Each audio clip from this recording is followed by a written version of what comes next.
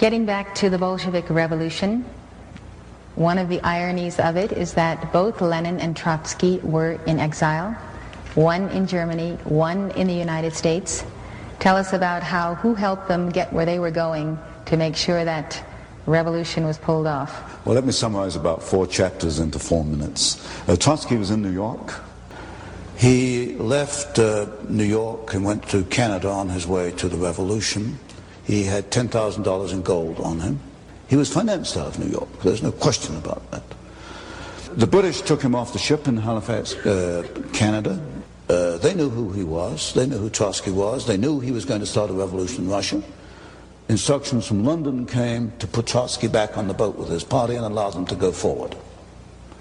So there is no question that Woodrow Wilson, who issued the passport for Trotsky, and the New York financiers who financed Trotsky, and the British Foreign Office allowed Trotsky to perform his part in the revolution. Now over in Switzerland you get Lenin, who was in exile. He went through Germany in the famous sealed train by permission and with the encouragement of the German General Staff. And yet Germany and Britain were supposedly fighting each other. And you get them both moving these 2 key revolutionaries into place inside Russia. And then, of course, the rest is history. They created the revolution. They needed assistance from the West, and they got assistance from Germany, from Britain, and from the United States. Just tell us all over again why. Why? Just tell you won't it find again. this in the textbooks. Why is to bring about, I suspect, a plan to control world society in which you and I won't find the freedoms to believe and think and do as we believe. Hello everyone, that was a clip from the famous Professor Anthony Sutton. Famous in conspiracy circles anyway, for his claim that Wall Street bankers and the wider Anglo-American establishment funded the Russian Revolution. I don't think the controversy of this claim can be overstated. Accepted history has the Western powers doing everything they can to keep the communists out and keep Russia in the war. It was the Germans that were busy fomenting revolution for obvious reasons. This is what I'm going to be looking at over the next couple of episodes. For me, it's one of the most intriguing questions of history, and something I've been looking forward to since the beginning of this whole series. I'll start out by examining the Russian foreign policy objectives that led the country into the First World War. Popping into the deeper history for a moment, back in the 15th century, Tsar Ivan III threw off 200 years of dominance by the Mongol hordes. This coincides with European states beginning their colonization of the Americas and parts of Asia. Mirroring this, successive Russian Tsars turned east and colonized all the way across Siberia. By the late 18th century, they had established colonies as far away as Alaska.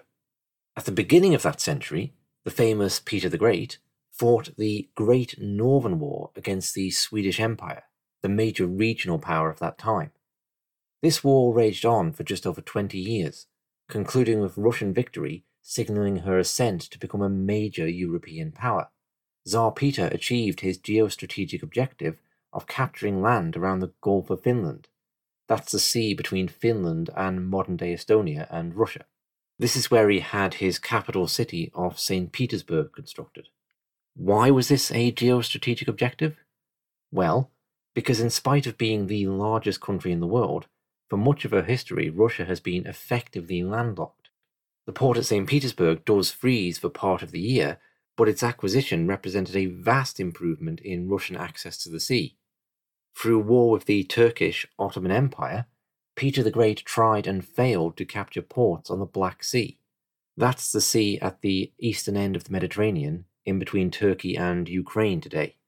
Where Peter failed, Catherine the Great succeeded half a century later, incorporating the Crimean Peninsula into Russia.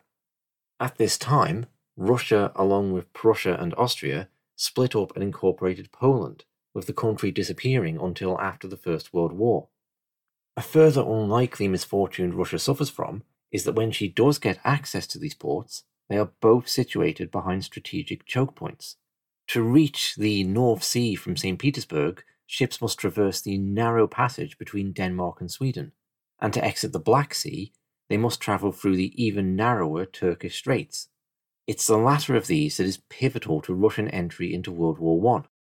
Skipping ahead to that time, In episode 13, I proposed that historian Sean McMeekin had made a solid case for Russia being the ostensible instigator of that war. I'll reread the relevant passage from his book, July 1914, where he writes, "The decision for European war was made by Russia on the night of 29th of July 1914, when Tsar Nicholas II, advised unanimously by his advisers, signalled the order for general mobilization. So clearly did the Tsar know this that, on being moved by a telegram from Kaiser Wilhelm II, he changed his mind. 'I will not be responsible for a monstrous slaughter,' is the key line of the entire July crisis, for it shows that the Tsar, for all his simplicity, knew exactly what he was doing when he did it." If Russia, at the least, played a large role in instigating the war, then the question becomes why. Here I'll principally draw on Dr. McMeekin's other work, The Russian Origins of the First World War. Russia's ostensible motive was the defense of Serbia from Austrian aggression. I think this can be dismissed out of hand as not being a reason great powers go to war, any more than Britain went to war in defense of Belgium. Sean McMeekin points out that it's not consistent with Russian diplomatic correspondence or actions towards Serbia prior to or during the war. At the outbreak of war, Russian forces pivoted south into Austria as opposed to moving east into Germany. This was much to the displeasure of the French, who obviously wanted the Russians to alleviate German pressure on the Western Front by moving towards Berlin. The problem was that Russian territorial ambitions lay in Austria. Russian Poland, including Warsaw, jutted out and was surrounded on three sides, north and west by Germany, and to the south by Austria. Russian strategy was to conquer the Austrian province of Galicia, up to and including the Carpathian Mountains. This would create a geographical boundary which the Russian state could more securely sit behind. This comes from the fact that the land between Central Europe and Russia is largely a flat, open plain. Hence Napoleon had been able to march his armies all the way to Moscow. It's another geostrategic weakness Russia suffers from. This was exacerbated by the advent of the railway, with the Russian government reluctant to develop railways in Poland for fear they could be captured and used to transport enemy troops to the east. In spite of suffering massive losses against the Germans in the early months of the war, due to the slow mobilization of the Austrian army, Russia was able to take the territory it sought quickly. The major Russian objective, however, lay in capturing the Turkish Straits. These consist of two narrow passages, the Dardanelles and the Bosporus.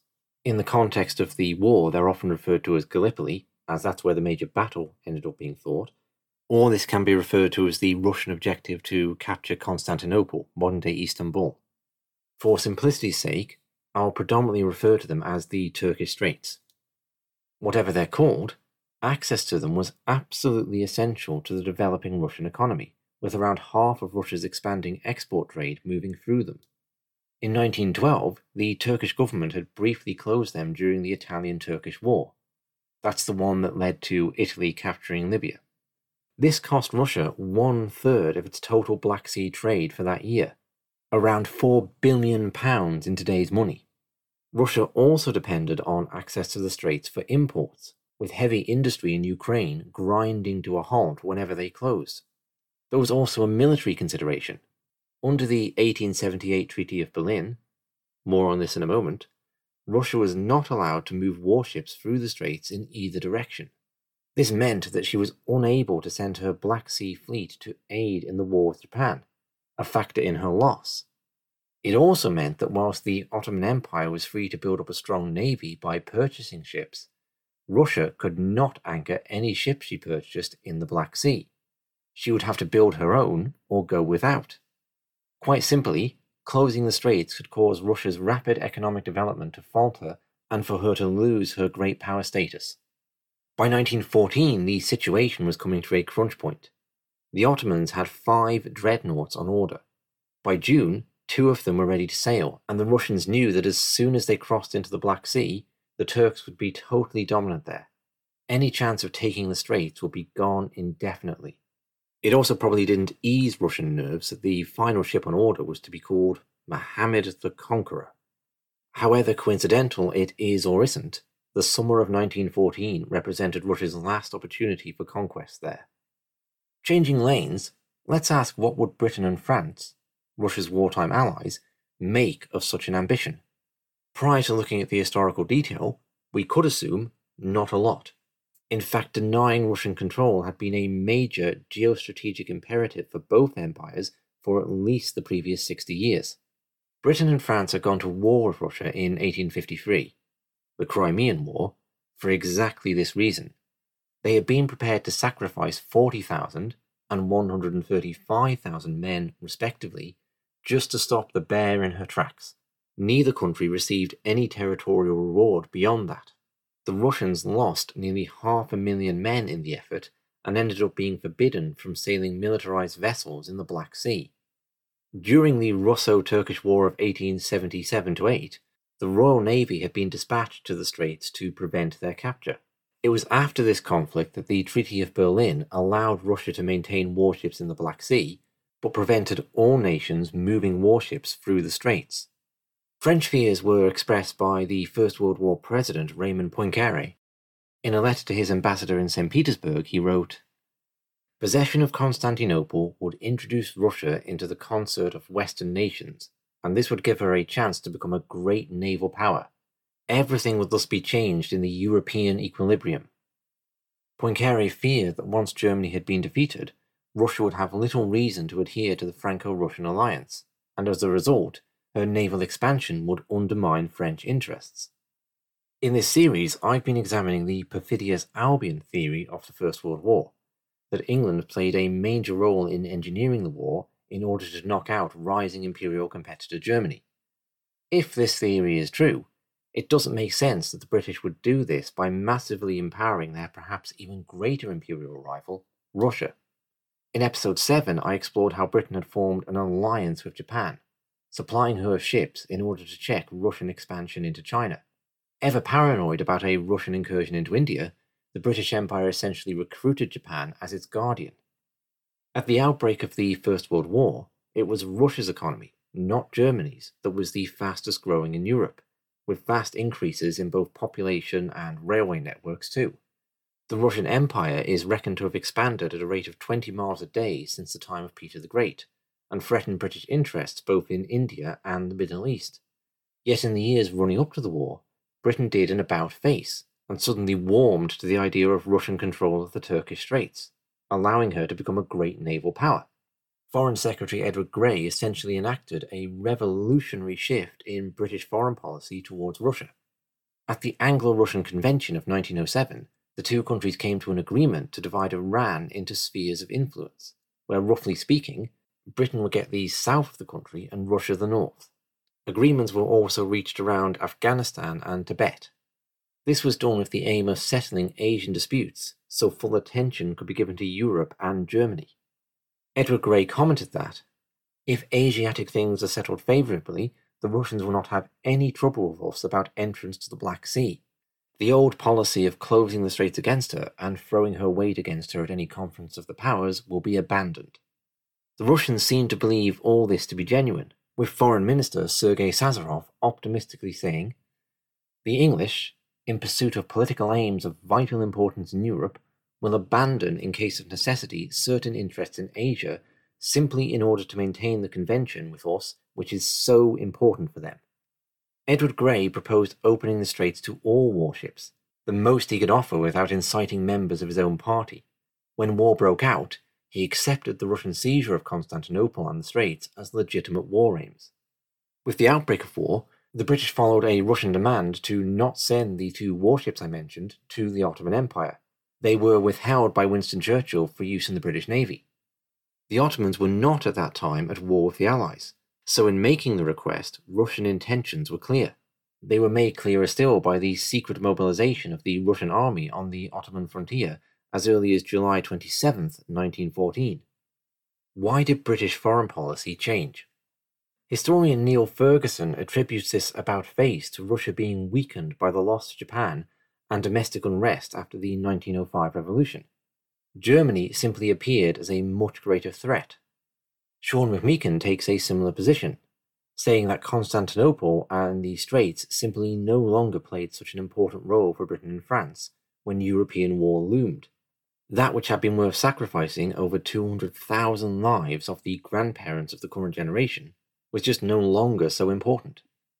A counter-thesis is presented by Jerry Doherty and Jim McGregor in their book Hidden History, The Secret Origins of the First World War, and more substantially in the sequel, Prolonging the Agony. For Doherty and McGregor, geopolitical realities hold firm. Britain and France had not in any sense warmed to the idea of Russia taking the Turkish Straits. It was all a ruse to lure her into the war. Let's look at the evidence they present. After being denied their battleships from Britain, the Ottomans signed a secret peace treaty with Germany, which did not commit them to war. Germany would defend the Ottoman Empire if it was attacked, in return for an Ottoman pledge to remain neutral. The Germans fully intended on bringing the Ottomans into the war at the first opportunity, and saw their 2 battleships in the Mediterranean as the way to do so. At the outbreak of war, the battleships Goeben and Breslau began bombarding French positions on the Algerian coast. From there, they were ordered to sail to the Straits. The Turks wanted ships to replace the ones the British had reneged on sending, whilst the Germans hoped this action would violate Turkish neutrality. There were a total of 73 British and French ships in the Mediterranean, so there's really very little chance the Goeben and the Breslau should have made it. Yet against all odds, make it they did, with a series of fortunate, or unfortunate, depending on your perspective, coincidences on their side. These coincidences are what Doherty and McGregor highlight as being beyond suspicious, claiming the British and French fully wanted the German ships to reach their destination, so Russia would not be able to take the Straits. They also wanted the Ottomans in the war, so their empire could be dismembered afterwards. Some of the examples they cite are the French Navy, having the majority of ships in the Mediterranean in line with their agreement with the English, do not seem to have given chase. The German battleships entered the narrow strait between Italy and Sicily in order to recoal. The British Navy were ordered not to pursue as to not violate neutral Italy's territorial waters. Fair enough, maybe, but this restriction was rescinded as soon as the moment had passed.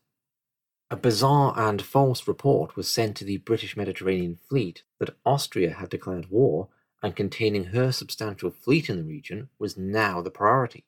This report, attributed to a simple error, cost the British over 24 hours of time, essentially allowing the German ships to get away.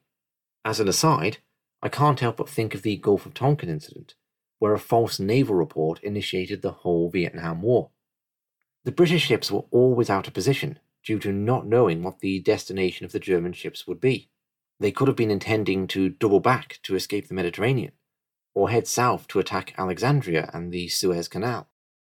The problem with this is that there are various reasons to believe the intended destination was known in London all along. The German government had informed the Greeks of their intentions, and there is evidence this information was passed through multiple sources, including British Admiral Mark Kerr, the commander of the Greek Navy. Britain was also decrypting radio messages between Berlin and her ships. The 2 British admirals pursuing the German ships suffered reputational damage. Admiral Ernst Trowbridge was put on charges and later exonerated, whilst Admiral Archibald Milne wrote a book in his own defence after the war. As I've mentioned, under the 1878 Treaty of Berlin, the Ottoman Empire was not permitted to allow foreign warships to pass through the Straits. They fudged this by buying the Goeben and Breslau whilst keeping the German crews. Refusal to dismiss the crews led to a British blockade and the Ottomans mining and closing the Straits. This guaranteed war with Russia, as the Germans, the Russians, and perhaps everybody had hoped. On the 29th of October, Turkish Minister of War Enver Pasha authorized the Goeben and Breslau to attack Russian ports on the Black Sea, bringing Turkey into the war. Pasha was actually a disastrous military commander, who caused that year's crop to fail by conscripting all the young men, who he then proceeded to have killed in the tens of thousands in a fruitless attack on the Russians. Over on the Eastern Front, Russia had made its desired territorial gains in Austria, whilst at the same time being soundly beaten by Germany, to the cost of hundreds of thousands of men. There was a concern Russia might make a separate peace with Germany, a disaster for the Allies. According to the British military attaché in St. Petersburg, Russian generals were beginning to suspect the Allies were delaying a French offensive in order to waste Russian troops so they would not emerge too strong from the war. At this point, stronger promises for post-war Russian control of the Straits were made. Edward Grey told the Russian ambassador, "If and when Germany is crushed, the question of Constantinople and the Straits must be settled in accordance with your interests." Whilst King George V told him, "As concerns Constantinople, it is clear that it must be yours." Upon being shown the transcript of this conversation, Tsar Nicholas pronounced it to be wonderful. From the Russian end, when the French were perceived as dragging their feet on making such a promise, Foreign Minister Sergei Sazonov threatened to resign and allow a known Germanophile to take over. This would all but guarantee Russian peace with Germany. It's around this time Winston Churchill proposes the campaign to take the Dardanelles, the exterior choke point of the Turkish Straits. The military part of this campaign becomes known as Gallipoli, after the northern peninsula of those straits, where soldiers would ultimately land. It ended up being one of the most disastrous campaigns in British military history, with 56,000 Allied soldiers being killed for absolutely no gain whatsoever. I'm going to play some clips from the historian Robin Pryor. Doherty and McGregor referenced Dr. Pryor's book, Gallipoli, The End of the Myth, as it is a highly critical account of the feasibility of the campaign. They differ, however, in their reasons as for why it was such a disaster. Let's first listen to Dr. Pryor's explanation of the motivation for this venture. The dilemma, as the British government saw it anyway, was that trench lines had now been solidified from the English Channel to neutral Switzerland, and several attempts had been made to break those trench lines by the French and the British, and they'd failed. They'd failed with some slaughter. And one of the people who witnessed that slaughter was Winston Churchill, the First Lord of the Admiralty, the civilian head of the Navy in Britain. And he thought there must be a way of bringing the enormous preponderance of sea power that Britain possessed to affect the result of the war. He put forward a series of more or less harebrained schemes to attack islands off the German coast, to enter the Baltic. They were all knocked down by the admirals because they risked the Grand Fleet. We don't hear much of the Grand Fleet, but it was the context in which Britain fought the war. So eventually he came up with the idea of using ships surplus to the Grand Fleet, old battleships, to break through the Dardanelles, proceed up to Constantinople and knock Turkey out. So it sounds like a case of when your only tool is a hammer. Doherty and McGregor, however, contend that the campaign was really about ensuring Russia stayed in the war by dangling the prize of the Straits before her. In his book, The World Crisis, Winston Churchill writes about encouraging Russia to dwell upon the prizes of victory. Doherty and McGregor interpret the Dardanelles campaign in this light. Let's listen to Robin Pryor again on how the campaign was supported by the British government. So the body that was running the war in Britain was a committee of the cabinet called the War Council. And like any body of politicians, they were agreeable to any scheme providing it worked. And Churchill had a very persuasive way of selling military schemes to civilian colleagues, all of whom, of course, had been brought up under the Pax Britannica in the 19th century. They were all convinced with Churchill that ships, that sea power, must be able to affect land operations, and there must be a way of avoiding the impending slaughter on the Western Front. So when he brings this scheme to them, they all agree on the grounds that it's going to be cheap, you're only going to use old battleships, the Turks will surrender because they're unspeakable and militarily incompetent, and it's all going to be very easy. On that basis, they agree to the plan. Yet Doherty and McGregor highlight how many of the British admirals were adamantly opposed to the naval campaign, insisting it stood no chance of working without an additional land campaign. They quote Admiral Sir Henry Jackson as saying it would be mad to try and move the navy through without having the Gallipoli Peninsula held by our own troops, or every gun on both sides of the Straits destroyed. This echoed the sentiments of Admirals Jackie Fisher and Frederick Tudor, First and Third Sea Lords respectively. Doherty and McGregor cite how protocols stopped these men from speaking out, whilst Churchill found an admiral sufficiently ignorant of the Dardanelles to agree to carry out the campaign. Let's listen to Robin Pryor describe how the attack went. The admirals would not risk the main ships of the Grand Fleet. They were to fight the Germans in the North Sea when the Germans came out and obligingly were defeated. The fact was that the Germans hardly ever came out during the First World War, only briefly anyway. But the admirals would not risk the first-rate ships of the Grand Fleet. Britain had about 30 or 40 more battleships, surplus to requirements, never to be used against modern German ships. And these were some of the ones that were sent to the Dardanelles. Not everyone will know that originally the plan was entirely naval. Entirely naval. And also that the French were approached and they agreed to join in the naval campaign. Your book is scathing about both the plan, the naval plan, and also scathing about the execution of the plan. Could you say a little bit about what is not as well known, I think, in the story of Gallipoli as the first phase? Yeah, one of the ways Churchill sold this to his colleagues was that no troops would be needed. The fleet would do the business. It would knock out the forts guarding the Dardanelles. It would sweep the minefields in those narrow waters. There were 350 mines there. And yet the naval operation was so badly planned. The key to the defences of the Dardanelles was the minefields. But the Admiralty sent out Grimsby trawlers from the northeast coast of England, manned by civilian crews, in order to sweep them. They never stood a chance. They could make 4 knots with their sweeps out. The current flowing down the Dardanelles is 4 knots. So they often stayed put. There's often a northerly wind as well of, guess what strength? 4 knots.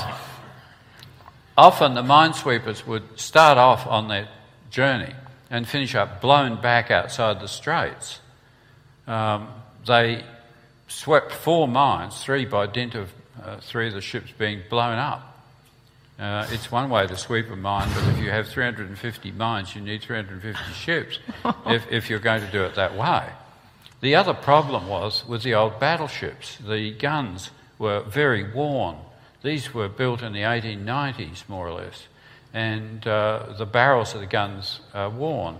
That matters because when a shell comes out of a worn barrel, it wobbles all over the place. Some of them just plopped over the end of the ship. They hardly ever hit a fort. Only the 2 modern ships sent at the last minute by the Admiralty, the Queen Elizabeth and the Irresistible, actually hit a fort and hit a gun. So the thing is very badly planned, the naval attack, from the beginning. And I took it from your account that it had no chance whatever of success. None at all. None at all. None of the forts have been damaged except by landing parties. This is quite interesting. The Turkish troops were not guarding these guns very closely, and the ships managed to landing parties of Marines who did manage to blow up about 12 guns at the entrance to the Dardanelles. They were the only guns of the forts that were hit. That was it. Well, Churchill is very impatient with the naval campaign. It starts on February the 19th, 1915, and by mid-March it's got nowhere.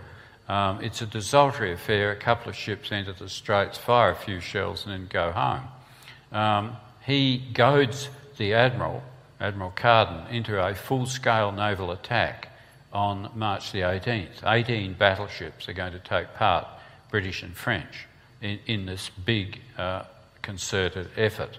At the end of the day, 1/3 of those ships are sunk, another 1/3 are damaged, and no forts have been hit and no mines have been swept. The Admiral, not Carden, who's collapsed with a stomach ulcer at this place, but his second in command, de Robeck, calls off the naval attack, essentially. He thinks, rightly, you can only do this twice more if you lose 1/3 of your force each time. He's a cunning mathematician, and And he's worked out with the third one, he won't have any ships left at all. It's then decided to send in the army. So at this point, the British government have actually sent a general down to have a look at what's going on. In other words, there's unease in London that the naval plan... And that's Hamilton. That's Hamilton. Yeah, it's not going to work. And Hamilton witnesses that debacle on March the 18th. And from then, from being able... No troops, that was the way it was sold, there were no troops. Suddenly there are troops because it's said by Lord Kitchener, the Secretary of State for War, that Britain's prestige cannot suffer that sort of reverse. And this is when the phrase "no turning back." No turning back. The British find a division, the last of their regular divisions, the 29th Division. They discover that there are some Australian and New Zealand troops training in Egypt on their way to England to take part in the fighting on the Western Front.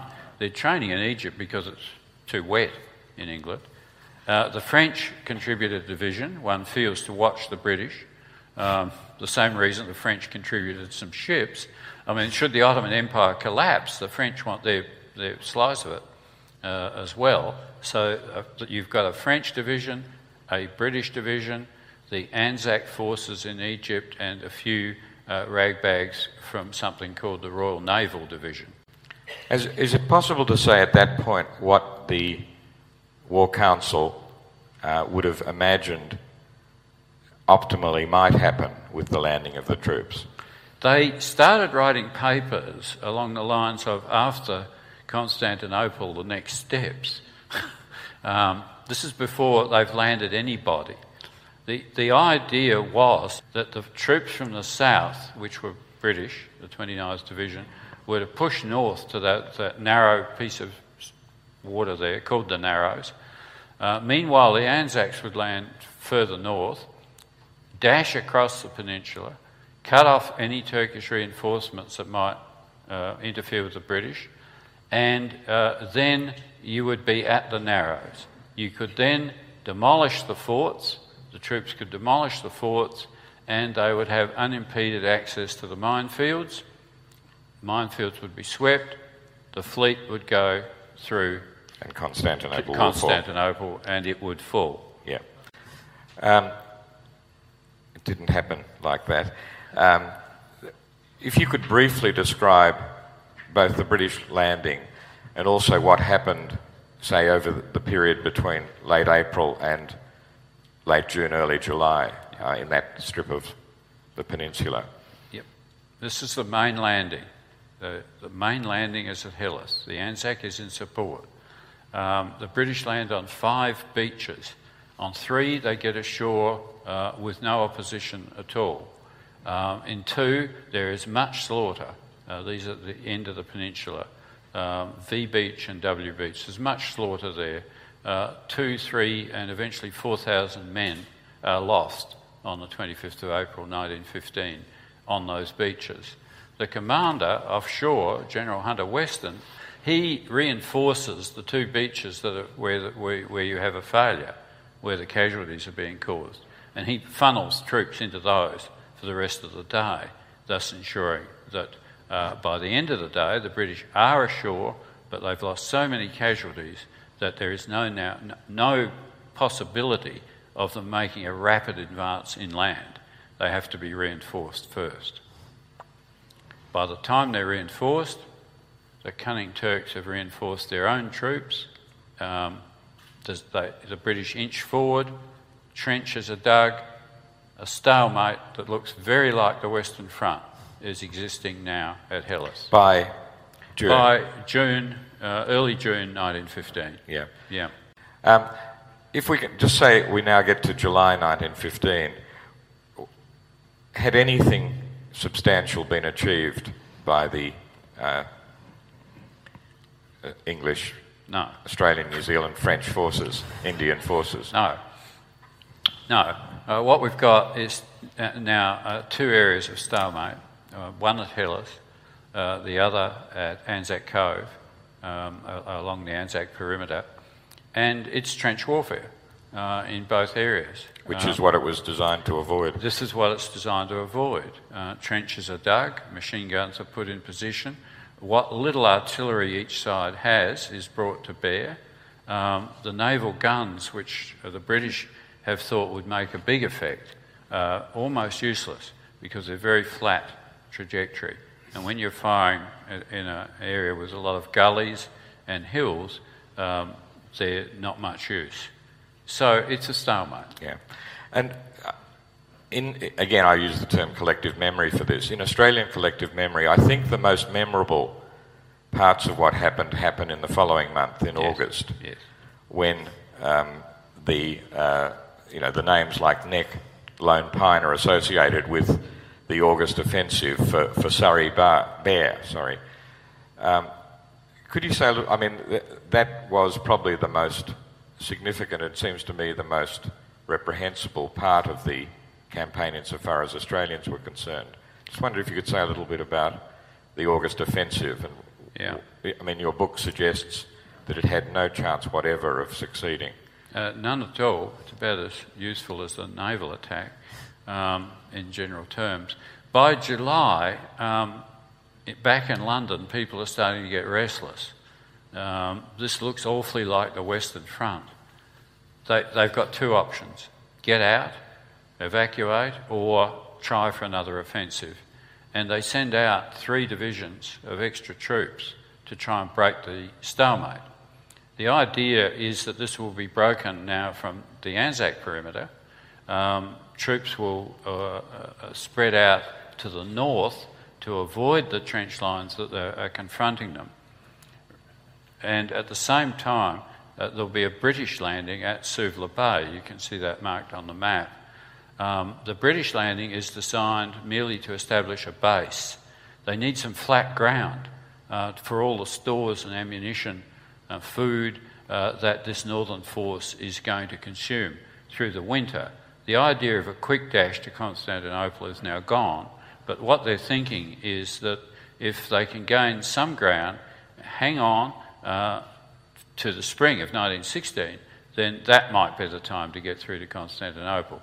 So you have 2 operations, close to each other but unrelated. The Anzac one, the big left hook, and the landing in Suvla Bay. One of the things that amazed me about, again, reading your book, was that Charles Bean, normally the most sober and realistic of historians, still writes in the official history that if Surrey Bear had been taken, not only would Constantinople fall, but the war might have been turned in the favour of the Allies. He said that, yes, he did. I was amazed to read that, because he normally is rather sober, but he's got carried away here. What's carried him away is, during those operations out of the Anzac perimeter, a couple of small groups of men got on top of some very small points on that third ridge, Surrey Bear.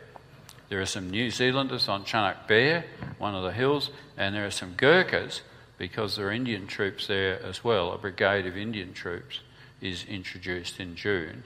They're there, and they're on another hill called Hill Q. Now, they only hold these small hills for a very short time. They're counterattacked off because the Turks have the numbers. And yet, people can, if you stand on Chunuk Bear, you can see the Straits. And Bean, after the war, stood on Chunuk Bear, and he saw the Straits, and he thought it was wonderful, and he declared that this was the opportunity. It wasn't the opportunity. Between Chunuk Bear, between that ridge and the Straits, are many more ridges. But Bean said the Turks couldn't have held those because we would have held the higher ridges.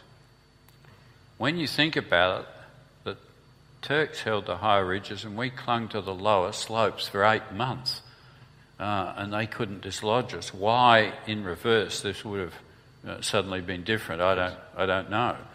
But it's a complete furphy. The country between Surrey Bear and the Narrows is very difficult indeed, and it includes a formidable plateau, the Kilid Bar Plateau, with sides 500 feet high, up which you would also have to have advanced. So Robin Pryor has it that the British could not afford to lose face. Doherty and McGregor posit that the Allies remained under pressure from the Russians. The Tsar knew that the Straits could not have been taken by naval power alone, so a good show of ground forces had to be made to appear sincere. The whole campaign was designed to fail so that the Straits would not be handed over to the Russians. Was the operation justifiable in terms of strategic value if it had been a success? Again, here's Dr. Pryor. The idea was that once Constantinople had surrendered, which it was bound to do, it probably wouldn't have surrendered, but let's supposing it had. The French and the British would then have led a Balkan alliance made up of the armies of Bulgaria, Romania, Greece, Montenegro and Serbia, and attacked Austria-Hungary and Germany from the rear. That was the idea. And if you add up those armies, they come to something just over 1 million men. There's a problem here, and there's more than one problem. The first problem is these armies were basically peasant levies. They didn't have the modern equipment that the British, the French and the Germans had. The Romanians, for example, turned out 2 shells per day. That's not per gun, that's 2 shells per day. Artillery was the big killer in this war. The Romanians were not going to kill many people with those shells. The other thing about the Romanian artillery I love, that they were ox-drawn guns. There's something farcical about ox-drawn guns. How would they have advanced up the Danube Valley? With great difficulty. There's only one major railway line. You would needed far more infrastructure than that to support 1 million men. The other problem was that the armies of all these countries would have had to agree to other armies traversing their territory. Now, for those who remember the First and Second Balkan Wars, especially the second one, where these states fought each other, the problem is they hate each other much more than they hate the Austro-Hungarians and Germans. That's the problem. The coalition probably would have been one of the very unwilling indeed and may have collapsed before it started. But let's supposing that the coalition exists and somehow the oxen plod up the Danube Valley. Here they come, plod, plod, plod. Then they come to the Alps. Am I getting through here? Then they come to the Alps. Now, Hannibal did get some elephants across, but these elephants were not pulling 60-pounder guns, not pulling 9.2-inch howitzers. You couldn't have got them over the Alps. The other thing about the Alps is the top of them is occupied by the Austrian and German forces. It would have collapsed right there. In my view, it wouldn't have even started because of the internecine hatreds of these states for each other and the poor equipment that they had. But had you formed such a coalition, it would have come to grief somewhere in the foothills of the Alps. It wouldn't have shortened the war by a single day. The whole thing was futile. We can safely conclude that nothing about this whole endeavour to capture the Turkish Straits made any sense. Not the German ships escaping, the naval campaign, the land campaign, or the overarching strategy. This is unless, of course, the intention was not what was presented, and it was actually a grand act of theatre to keep the Russians in the war was denying them the Straits. I'm not sure I can prove this is the case, but it does make sense of everything. I could draw a comparison to the Boer War, which we looked at in episode 11. The British did not intend to kill thousands of women and children in concentration camps, but they did, and this had the rather fortunate consequence of forcing a Boer surrender. In World War I, we could say the British did not intend their military efforts at Gallipoli to be disastrous, but they were, and this had the effect of continuing a long-held British geostrategic objective. How fortunate Of course, none of this makes any sense if the Russians stay the course of the war and sit victorious at the negotiating table when the Ottoman Empire is carved up between the Allies. They could have demanded their share of the spoils. Is it more than coincidence, then, that the Russian Revolution prevented this? I'll play one further clip, this one of historian Ralph Rako. He's telling a story about Alexander Kerensky, the Russian revolutionary who led the provisional government of the short-lived Russian Republic. This is until it was overthrown by Vladimir Lenin and the Bolsheviks in the famous October Revolution. Kerensky explains the importance the Straits held in the Russian mind. By the way, these are the secret treaties of 1915, where the Entente powers, in the classical imperialist manner, divide up the spoils that will come to them once the war is over. The Russians, for instance, are to gain Constantinople and the Straits, which means control of the Balkans and the Eastern Mediterranean. This is a major reason, talk about things snowballing and having consequences. When the Tsar is overthrown in 1917, a moderate and democratic government comes to power, as you probably know, led by Kerensky. This government refuses the one condition that the Russian peoples demand of their new government, which is peace. A friend of mine happened to teach at Stanford many years ago, Stanford University. This is in the late 60s.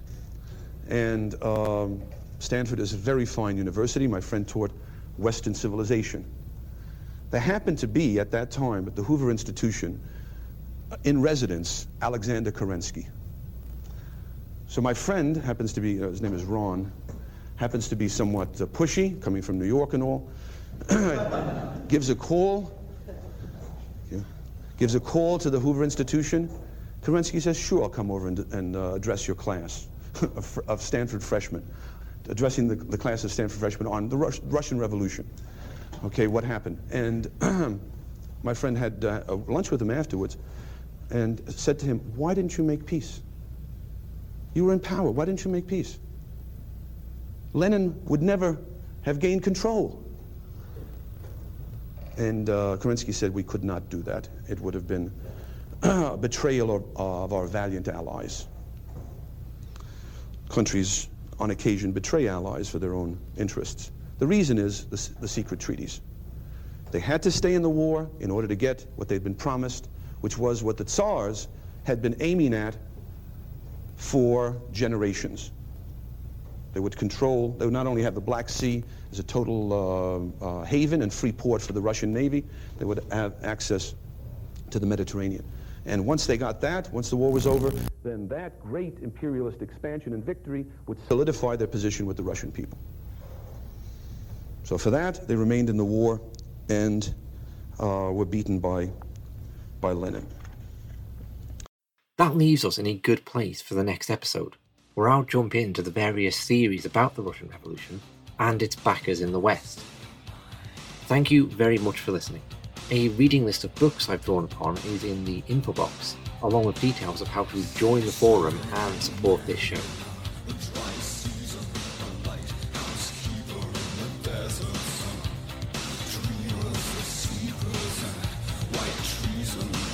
We dream of rain.